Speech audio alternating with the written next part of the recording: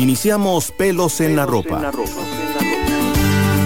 Un espacio ultra mega super pet friendly. Una mezcla de información y tips para convivir sanamente con nuestro animal de compañía. Sofía y Diana con toda la información en Amplify Radio 95.5. Pelos en la Ropa.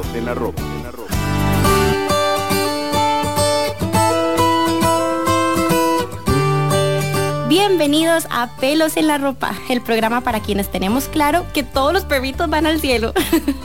Yo soy Diana, la maestra y mamá perruna que le agrega al programa miles de dudas animaleras. Hola, yo soy Sofi, soy la veterinaria que se dedica a trabajar con las personas y juntas somos AMO. Les recordamos que si les gusta lo que escuchan por aquí en Pelos en la Ropa, pueden seguirnos en nuestras redes sociales para recibir más información para humanos responsables, así que pueden buscarnos en Instagram bajo amo.pro bienestar animal.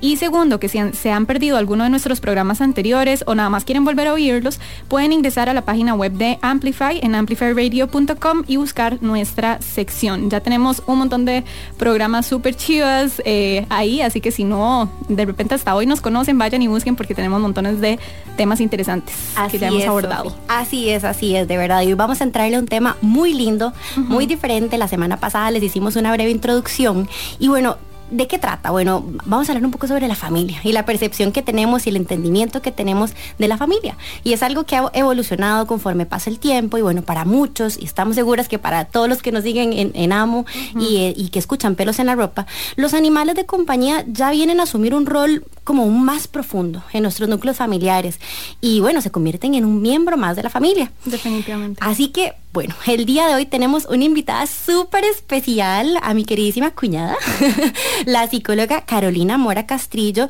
Con Caro hoy vamos a conversar sobre el duelo, ¿verdad? Y es un tema de mucha importancia para cuando perdemos a nuestro perro o a nuestro gato o conejo, en fin, cualquier compañero animal que esté con nosotros en la familia. Así que, bienvenida, Caro, estamos súper contentas de tenerte por aquí. Gracias por recibirme y pues un gran gusto a todos y todas. No, para nosotras es el gusto y realmente queríamos tocar este tema desde hace mucho tiempo y por ahí hicimos algunas preguntas en nuestras redes sociales y sabemos que es un tema de mucho interés para nuestros seguidores también. Como decía Diana, Carolina es psicóloga, es especializada en administración de recursos humanos, es también coach ontológica, relacional certificada y tiene más de 20 años de experiencia y liderazgo en gestión de talento humano. Se ha enfocado en apoyar individuos y organizaciones para alcanzar su propósito mayor y de hecho comparte toda esta creatividad y toda esta guía sobre crecimiento personal en su página de Instagram Humanizar CR, ¿verdad? Así que pueden ir a buscarla por ahí también. Mil gracias, Caro, por estar con nosotras, por guiarnos en todo este tema que realmente es súper importante y algo que se habla poco, ¿verdad? Siento yo, creo que muchos ya lo empezamos a experimentar y de repente ya hemos perdido un poco el miedo de compartirlo. De hecho, muchas personas nos escribieron y nos contaron sus historias. Fue un poco fuerte y agradecemos muchísimo más bien que se acerquen con esta confianza y nos cuenten. Así que, bueno, hoy vamos a enfocarnos en este tema. Es súper importante para nosotras enfocarnos entonces en el vínculo humano-animal. Como saben, es uno de nuestros grandes pilares en AMO y esto incluye entonces los retos y dificultades que podamos vivir cuando nos despedimos de nuestros compañeros animales. Sí. Para nosotros y quienes nos siguen, ellos no son solo un perro, un gato, un conejo o cualquier otro animal, sino que son un miembro más de la familia, como decía Dianita, que nos brindan compañía, apoyo emocional, diversión, de verdad muchísima alegría en nuestras vidas. Así que cuando ese animal tan querido para nosotros parte, es normal que nos sintamos atormentados y deshechos por un tiempo.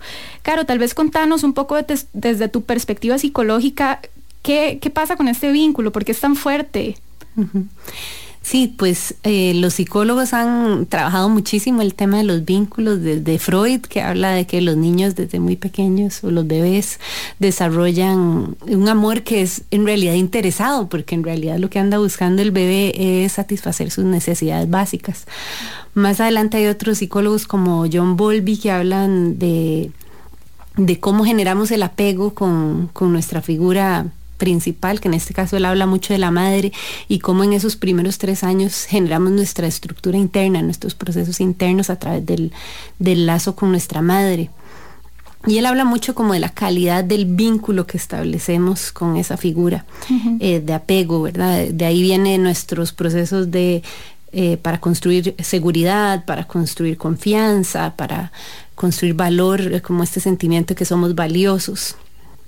Más adelante vienen otros psicólogos como Schaffer, Parks y Peggy Emerson, que empiezan a darse cuenta que los niños establecen apegos múltiples y que estos apegos dependen más de la calidad del vínculo que de otros elementos, como decir el sexo del cuidador, que normalmente pensábamos mucho en que era la madre la que tenía este lugar. E incluso empiezan a darse cuenta que no necesariamente están tan ligados a esto de que te brinden alimentación y cuidados, que igual pueden haber otro tipo de vínculos significativos. Ya más adelante Harry Harlow empieza a hacer estudios con monos, en los que coloca, digamos, a un monito con una mamá que no es real, ¿verdad? Son unas mamás de alambre. Entonces está la mamá con el biberón, que es solo de alambre, y está la otra mamá que es felpudita, que es peludita. Y el monito, si bien es cierto, sí visita a la mamá que tiene el chupón, digamos, comparte mucho más con la mamá que es felpuda, ¿verdad? Como que él empieza a darse cuenta de que el contacto físico es extremadamente importante. Y posterior a eso cambia su experimento y entonces coloca a la madre felpuda con el chupón, y se da cuenta que el vínculo que establece el monito con esta mamá felpuda y que tiene el chupón es todavía más fuerte. Entonces obviamente sí se refuerza el vínculo con los cuidos, pero hay otras dimensiones. Y ya más adelante hay otros terapeutas como Brian Baum, que se da cuenta que la figura de apego puede variar de acuerdo a las circunstancias de las familias. Entonces, de acuerdo a lo que ocurre en la familia, el niño cambia de figura de apego. Y Michael Ruther se da cuenta que los niños forman vínculos muy intensos, pues sí, con sus padres, como ya lo venían estudiando otros psicólogos, pero también con sus hermanos en algunas ocasiones, en otras con sus mascotas, es el primero que empieza a hablar de este tema. E incluso con objetos, ¿verdad? Y si ustedes ven, hay niños que están apegados a su cobijita, a su almohada, y todo esto para decir que es muy diverso la manera en que los seres humanos generamos apegos y vínculos. Es muy personal también, ¿cierto? Y también tiene como toda esta historia, me encanta que has explicado, que empieza de una comprensión demasiado lineal a entender que puede haber muchos factores que inciden en ello. Caro, y esto me lleva a otra pregunta que tenemos por ahí. Hemos leído muchas cosas, ¿verdad? Y dentro de uno de los temitas que por ahí aparecían, era que los perros pueden liberar oxitocina, que es como esta hormona del bienestar, cuando miran a sus humanos. Y en algún momento lo comentamos, que me acuerdo en un post que Pandita te veía por el espejo y así. O sea, que uno de verdad siente como este tipo de conexión, uno como humano, por supuesto. ¿Podemos hablar, Caro, de que existe como algún tipo de comprensión o de relación emocional entre el humano y el perro? Sí, aquí les voy a hablar de la perspectiva humana, ¿verdad? Claro, que es sí, lo que obvio. mejor conozco. Porque después hacemos otro podcast, pero de la perspectiva del perro. Y es este tema de las emociones, ¿verdad? ¿Qué son las emociones? Lo que hemos llegado a comprender con los últimos estudios. Particularmente a mí me gusta mucho el trabajo de Lisa Feldman. Ella habla de que las emociones son predicciones que hace el cerebro, y estas predicciones las hacemos para poder anticiparnos a las situaciones y poder tomar decisiones de manera más rápida. Entonces la misión que tiene nuestro cerebro es lograr obviamente ser lo más eficiente posible, digamos que el sistema funcione de la manera más eficiente posible y estar como aliado con nuestra propia supervivencia. Entonces estas predicciones que hacemos están asociadas a todo el repertorio que tenemos de experiencias en el pasado, ¿verdad? Entonces generamos una especie de simulación que tiene un significado de acuerdo a nuestra propia experiencia, y así es como luego vamos a actuar. Entonces, por ejemplo, para ponerles así como un ejemplo, no es lo mismo si yo les digo galleta de chocolate y ya ustedes tienen una experiencia de galleta de chocolate, a que si les digo sala de espera en un hospital, tienen otra experiencia totalmente diferente de eso. Y con nuestra mascota piensa igual. Si yo les digo mascota, ustedes van a ir a su repertorio de todas las interacciones que ustedes han tenido con mascotas, si las tuvieron de niños pequeños, o con las de los vecinos, si los vecinos tuvieron mascotas. Un poco eso es lo que, digamos, así es como funciona a nivel emocional.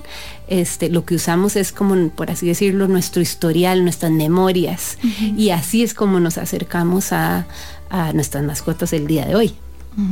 Creo que de todo esto que hemos hablado, creo que vale recalcar que cada persona tiene como su experiencia y su vínculo con ese animal. Exacto. ¿Verdad? Que cuando hablamos de duelo, de repente las personas no entienden cómo ciertas, o tal vez otras en su familia o amigos pueden decir como, ¿por qué usted sufre tanto? O sea, ¿cómo va a sufrir tanto la pérdida de un animal? Es un animal, ¿verdad? Entonces la gente, los que sentimos tan fuertemente la partida de nuestro animal, podemos decir como, pucha, qué crueles, más bien como no llegan a sentir eso. Y bueno, tal vez lo que hemos hablado acá es que cada quien puede tener su perspectiva y su relación con los animales, y está bien, o sea, está bien finalmente tener un vínculo fuerte, y es algo, bueno, de lo que vamos a seguir hablando ahorita. Vamos a un pequeño corte y cuando volvemos nos vamos a enfocar un poco más en todo este tema de cómo afrontar un poco el duelo, ¿verdad? A la hora de perder a nuestro compañero animal. Ya casi volvemos. Pelos en la ropa por Amplify Radio. Hola, soy Pablo Acuña y los invito a escuchar Dance to This Radio. Todos los miércoles desde las 7 de la noche y durante 2 horas navegaremos en variedad de lanzamientos que abarcan desde indie rock, art pop, hip hop, entre otros. Ningún género está fuera de los límites, será todo un destino para aquellos que buscan escuchar esa música que amamos. Recordá, todos los miércoles a las 7 de la noche por Amplify Radio 95.5.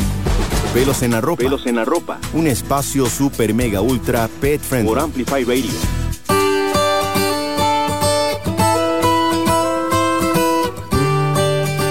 Bienvenidos de vuelta a Pelos en la Ropa. Somos Sofía y Diana de Amo y estamos por aquí para sacarlos de las dudas animaleras que todos tenemos. El día de hoy estamos conversando con Carolina Mora, psicóloga, que nos está ayudando a entender un poquitito más qué hacer cuando nos enfrentamos ante el duelo de nuestro compañero animal. Por ahí queremos recordarles que visiten nuestro Instagram, que les vamos a compartir info relevante, amo.probienestaranimal, y ahí pueden buscar información sobre este y otros temas. Así que seguimos por aquí con Caro. Caro, entrando un poquitito más en el tema, en el segmento anterior hablamos un poco de la historia, llamémosle así, ¿verdad? De cómo llegamos a entender toda la parte del vínculo, etcétera. Ahora queremos entrar en la parte del duelo. ¿Puedes, porfa, enfatizarnos en qué entendemos por duelo, cuáles son las fases, un poquito más de este tema? Claro. El duelo es un proceso interno, ¿verdad? Cuando experimentamos una pérdida, y quizá quien más ha estudiado este proceso es Elizabeth Kubler-Ross, y tal vez algunos de los que escuchan pues se han cruzado por ahí con las etapas del duelo de Elizabeth Kubler-Ross, que son la negación, la ira, la negociación, la depresión y la aceptación. Y no necesariamente se dan en ese orden, ¿verdad? Porque el proceso es distinto para cada persona. Cada persona va a experimentarlo de acuerdo a sus propios recursos internos. Lo importante es ver que sí pasamos como por etapas. Esta etapa en la que todavía no me puedo creer que esto pasó, siento que es un sueño, siento que esto no está pasando, ¿verdad? Me despierto y creo que como no pasó, entonces yo creo que me voy a encontrar a mi mascota y no, ¿verdad? O de repente paso a estar muy enojada y a pensar que si yo hubiera hecho tal cosa, mi mascota estaría aquí, claro. Y me enojo conmigo misma, o me puedo enojar con miembros de la familia o con vecinos o quien sea que haya tenido algo que ver con la muerte de mi mascota. O empiezo como a negociar con la realidad y empiezo como a pensar como si pudiera yo cambiar las cosas en mi mente, y me puedo quedar ahí enciclada un poco. Incluso puedo llegar hasta una depresión en la que me cueste levantarme de la cama, en la que me cueste irme al trabajo, en la que me cueste estar de buen ánimo, ¿verdad? Hasta llegar a una etapa de aceptación, donde ya yo puedo entender de lo que pasó, que esto es parte de la realidad, que sí está pasando, que en realidad no es culpa de nadie, ¿verdad? Que es un proceso natural. Pues nacemos, crecemos, nos reproducimos y morimos, ¿verdad? Entonces esto es parte de la vida. Y el proceso es llegar a la aceptación, que tal vez es a la etapa que queremos llegar, ¿verdad? Pasa por aceptar el dolor, o sea, y conectar con ese dolor, que a veces como que huimos de ese lugar o creemos que nos va a pasar algo muy malo si sentimos el dolor, pero todo el proceso, digamos, para que lleguemos a un buen puerto pasa por sí conectar con ese dolor y darnos cuenta, porque al final del día, cuando algo nos duele es porque algo nos importa mucho, o sea, que lo que significa es que esa mascota era muy importante para mí, me enseñaba, me aportaba mucho a mi vida, y por eso estoy sintiendo este carrusel de emociones, ¿verdad? Pero ahí es donde queremos ayudar, si es que estamos acompañando a alguien en su duelo, escucharlo y ayudarlo a llegar ahí, o si soy yo la que estoy haciendo el proceso de duelo, pues tenerme la compasión de que es normal pasar por todas estas etapas, ¿verdad? Y ojalá llegar a aceptar y a sentir el dolor. Caro, y me gustaría como ahondar un poco en un sentimiento que vieras que abunda un poco en el tema de animales de compañía, porque existe evidentemente en veterinaria la posibilidad de poner a descansar un animalito, en ayudarle en este proceso que de repente, según la enfermedad o la situación, puede ser un proceso muy largo y muy doloroso, y por lo menos yo lo veo como una ventaja en medicina veterinaria, que es que podemos brindar la eutanasia, ¿verdad? Que finalmente es esta muerte digna, sin dolor y humanitaria, ¿verdad? Pero entonces, y es algo que se repetía mucho en nuestras redes sociales, ¿verdad, Dianita? Que la gente dice, ¿cómo lidiar con esa culpa que podemos sentir de nosotros elegir ese momento por el animal? Es todo un tema, ¿verdad? Es un tema muy, muy fuerte, muy amplio, pero creo que lo mencionaste, la culpa como una de estas etapas del duelo, una de estas fases. Es normal, es algo que podemos esperar, que se va a ir, que... Es algo normal, y creo que en nuestra sociedad es algo que está muy disponible para todos porque es como un hábito que tenemos, ¿no? De sentir culpa. Y yo, para darle un poco de vuelta a eso, diría que nos podría servir conectar con que darle esta muerte digna, como decís vos, es un acto de amor en realidad.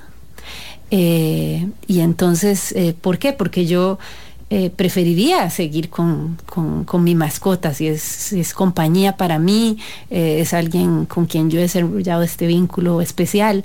O sea que realmente, si lo pensamos así como en términos de intereses, yo querría conservar a mi mascota el mayor tiempo posible, pero lo que hago ahí es un sacrificio y decir, elijo más bien que este animalito sufra menos, que no le duela tanto, ¿verdad? Porque normalmente están enfermos, ¿verdad? Entonces podemos darle esa vuelta y realmente lo que les decía anteriormente de la culpa, realmente si nos ponemos a ver, esa es una estrategia como para no conectar con el dolor nuevamente y para distraernos un poco. Entonces, de ahí que es bueno como conectar con que esto es un acto de amor. Y también me encantaría recalcar y retomar lo que mencionabas de, a ver si lo entendí bien, me pareció como de empatía a aquellas personas que están pasando por esto, ¿verdad? Caro, ¿nos podrías brindar como algún tipo de consejo o qué podemos hacer en caso de que tengamos a alguien cercano o no, que esté pasando por este proceso, o incluso un niño, ¿verdad? ¿Cómo podemos apoyar a la gente si se encuentran en este proceso de duelo? Una herramienta muy potente para mí es la escucha, ¿verdad? Escuchar, validar lo que la persona siente, aunque tal vez nuestra experiencia sea distinta, pues validar esa experiencia, y luego todo lo que está relacionado con construir un estilo de vida saludable.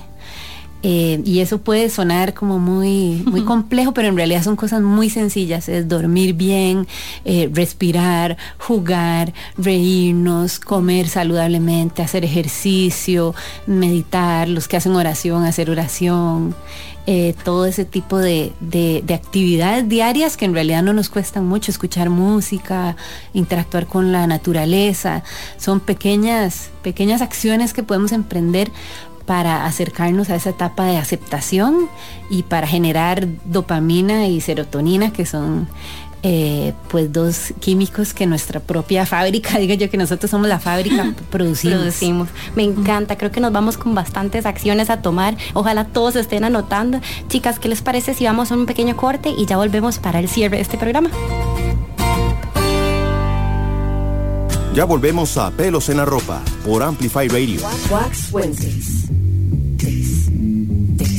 Wax Wednesdays es un espacio dedicado a la exploración del mundo de los vinilos. Acompáñanos semana a semana para descubrir y compartir los tesoros musicales que nos hacen vibrar.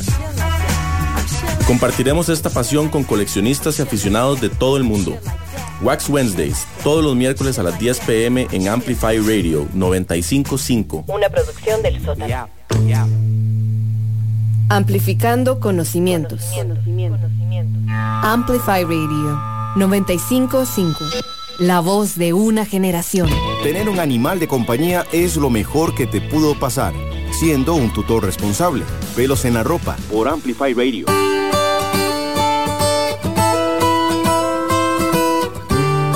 Bienvenidos de vuelta a Pelos en la Ropa, somos Sofía y Diana de Amo. Recuerden que si les gusta lo que escuchan por acá, pueden buscarnos en amo.pro Bienestar Animal en Instagram o en Facebook.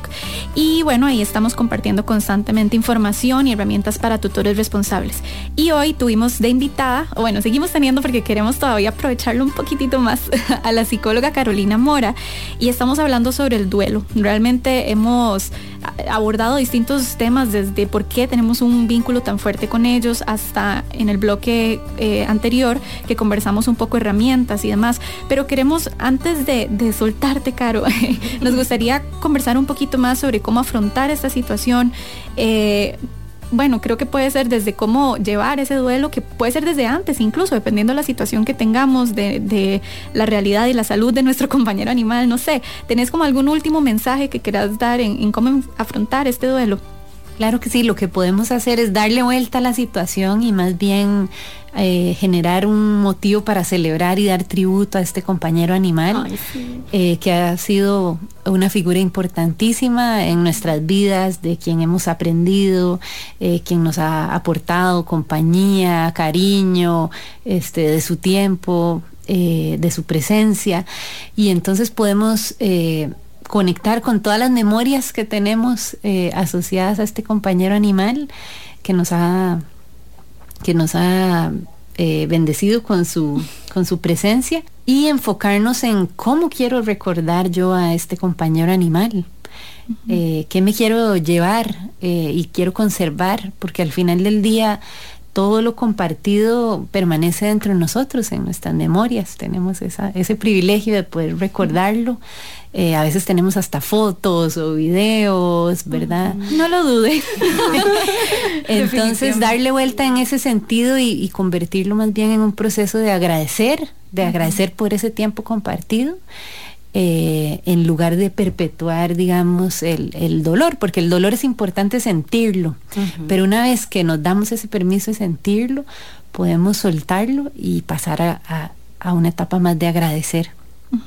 Y creo que también sería bonito decir que agradecer ahora que los tenemos, ¿verdad? Y ser como los mejores compañeros que podamos de ellos. O sea, yo creo que eso es como un mensaje nuestro en Amo muy importante, que es: aprovechen cada segundo a su lado, y también llevar una medicina preventiva, saber que están sanos, que, ¿verdad?, que nos queda mucha vida por delante. Obviamente hay emergencias que no podemos prever, y estas tal vez pues son durísimas de enfrentar porque uno no se lo espera, pero en la medida de lo posible también tenemos esa como una herramienta, ¿verdad? Ser siempre buenos tutores y brindarles la mejor vida posible. Así fortalecer el vínculo, y sí van a hacer mucha falta, pero estar demasiado agradecidos de que están aquí con nosotros.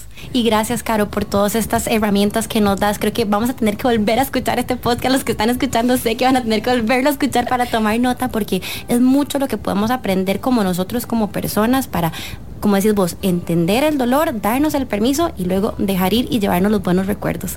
Así que, Caro, estamos tremendamente agradecidas con vos por este espacio. Sabemos que los que nos escuchan también están agradecidos, y de verdad que, bueno, un placer tenerte por acá. Sí, totalmente. Muchísimo gusto. Recuerden que si no llegaron a oír a tiempo este programa, o si se han perdido alguno de los anteriores, o nada más quieren volver a escucharlo, pueden buscar todos nuestros programas grabados en la página de Amplify Radio, en amplifyradio.com.